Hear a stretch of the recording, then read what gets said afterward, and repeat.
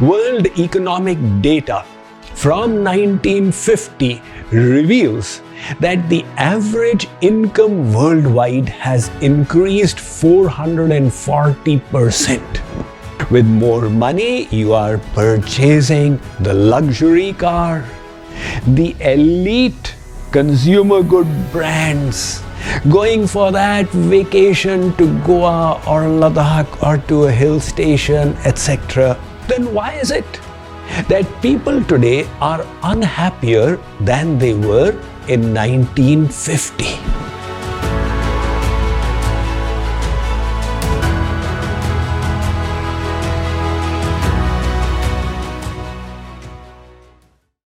Can money buy us happiness? This is a question that many philosophers have pondered over. And what is our own experience? As little children, our toys came through money and they gave us immense joy. As we grew further, our vehicle was purchased with money. And whether you went to restaurants or cinema halls, it cost you money. Then as a young adult, your apartment and your car were also purchased through money. So the experience seems to validate that money has a direct correlation with happiness. However, this is not the case. World economic data from 1950 reveals that the average income worldwide has increased 440%, which means we have now the ability to buy so much more. Then why is it that people today are unhappier than they were in 1950? Joe Dominguez and Vic Robbins, they have formulated a fulfillment curve, which shows how our happiness increases as we enhance our spendings. And they have divided the spendings into 4 phases. The first is survival needs. The second is comforts. The third is luxuries. And the fourth is overconsumption. When your spending is in the first phase, you are meeting your survival needs with the money, which is the basic food, clothing, shelter, and minimal transportation. Out here, money makes a huge difference to the quality of your life. It's the difference between starving and having bread on your plate. But once the survival needs are met, now any further expenditure takes you into the second stage, which is comforts.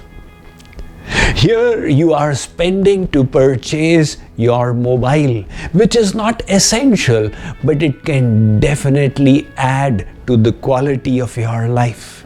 You have now a few sets of shoes and slippers for different occasions, an opportunity to go once in a while to a restaurant and meet your other comfort needs. Out here, enhancement in spending does continue to increase your happiness, but in a lesser extent. So the fulfillment curve in the second stage has flattened a bit. Then you enter the third stage, which is luxuries. Now, it's not a matter of mere comforts. With more money, you are purchasing the luxury car, the elite consumer good brands, going for that vacation to Goa or Ladakh or to a hill station, etc. Out here, again, to some extent, the enhanced spendings increases your experience of fulfillment in life but at a much slower rate. So the fulfillment curve has now flattened out even further. And then you enter the fourth stage, overconsumption.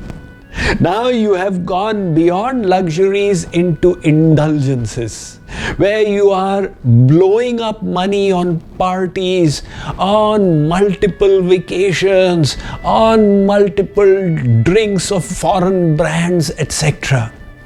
At this stage, the happiness you get from enhanced spending starts reducing. And why is that?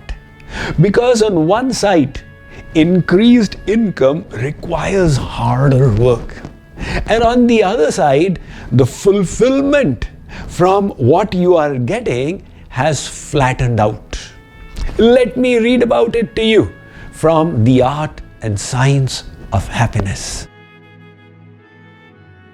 Almost all philosophical traditions state that money cannot buy you all the happiness you need. 2000 years ago, Roman philosopher Seneca said, "Money has yet to make anyone rich." Why have philosophers taken this view? Understand it from your own experience of life. In college, when you bought a motorcycle, it gave you a kick. But its thrill soon faded, and then to get the same kick, you needed a Maruti Suzuki, the basic model car. Yet with time, its pleasure too disappeared, and you then desired a Honda. After a while, the Honda became your norm, and you sought the excitement of driving a Mercedes. The learning is that pleasures we cherish provide a thrill for only a little while after their acquisition. Soon they become mundane as the high wears off. Then our mind looks for the next kick, usually at an even higher cost. And in this cycle, there is no end. One sadhu, renunciant monk, came to the palace of a king. The king honored, welcomed him, and said, "O sage, how can I serve you? You must have some need which I can help you with." The sage said, "O king, I have this little renunciance pot. If you fill it for me with goods from your kingdom, that will suffice." The king said, "What are you asking for? Don't you know the extent of my opulence? You are surely making a mistake." The sage said, "O king, greed is a bad thing. Just fill this for me." The king instructed his servants to get precious stones. They kept pouring them into the renunciance pot, but no matter how much they put in, the pot remained ever empty. The struggle continued for many hours, and then the king admitted defeat. He said, "Sadhu, what is this magical pot which you have?" The sadhu said, "Raja, this is the heart of human beings. Its greed is such there is never any satiation. The more you have, the more you want. Have you ever heard of anyone saying, 'I have got enough'? Never, because the greed pushes them forever further. That is why Bhartrihari Ji Maharaj put it so well when he said, "Satu bhavati daridri yasya trishna vishala manasi cha paritushte korthavan ko daridraha." That person is poor in this world. Not one whose possessions are less, but whose desires are many. He may possess 60 sets of dresses, but his intellect tells him, after 2 months I need to repeat my dresses. Oh my God, how terrible. If I had 120, it would be enough for 4 months. This person is experiencing a shortage of 60 sets of dresses. Bhartri Hariji says, that person is poor, and not the one who has 3 sets, but says, one to wear, one to wash, one to press. What deficiency is there? The same king who had his eyes opened by the monk then decided he wants to select a wise minister for his court. So he filled up a garden with precious ware and valuables and announced a competition for his citizens.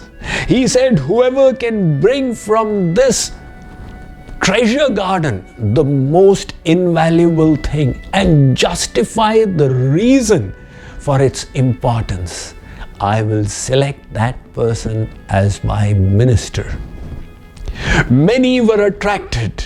They all failed to impact the king by their choices, until one ordinary looking man came.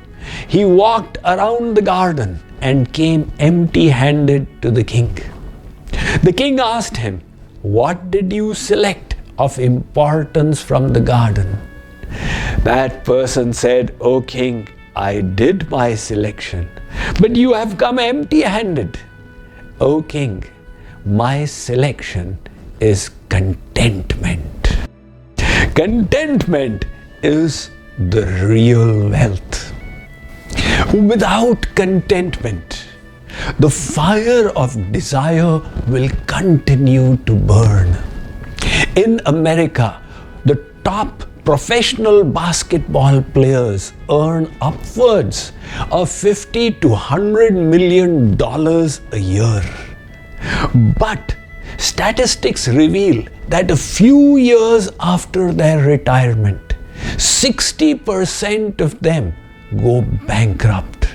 They had enough for generations, but their greed, their lavishness made them spend indiscriminately until they became impoverished. The same is the track record for winners of the American Lotto. A year or two after getting the jackpot, some of them have committed crime, gone to jail, got divorced, been murdered. Invariably, their level of happiness, which spiked after the winning the prize, came back down and even lower than before. That is why the real wealth is the ability to be contented. Manasi cha paritushte korthavan ko daridra. One who is contented is not poor. So, spend to meet your survival needs. Spend to meet your comfort needs. Indulge a little in the luxuries that you may feel desirable. But beyond that, remember, money will not bring you any further happiness.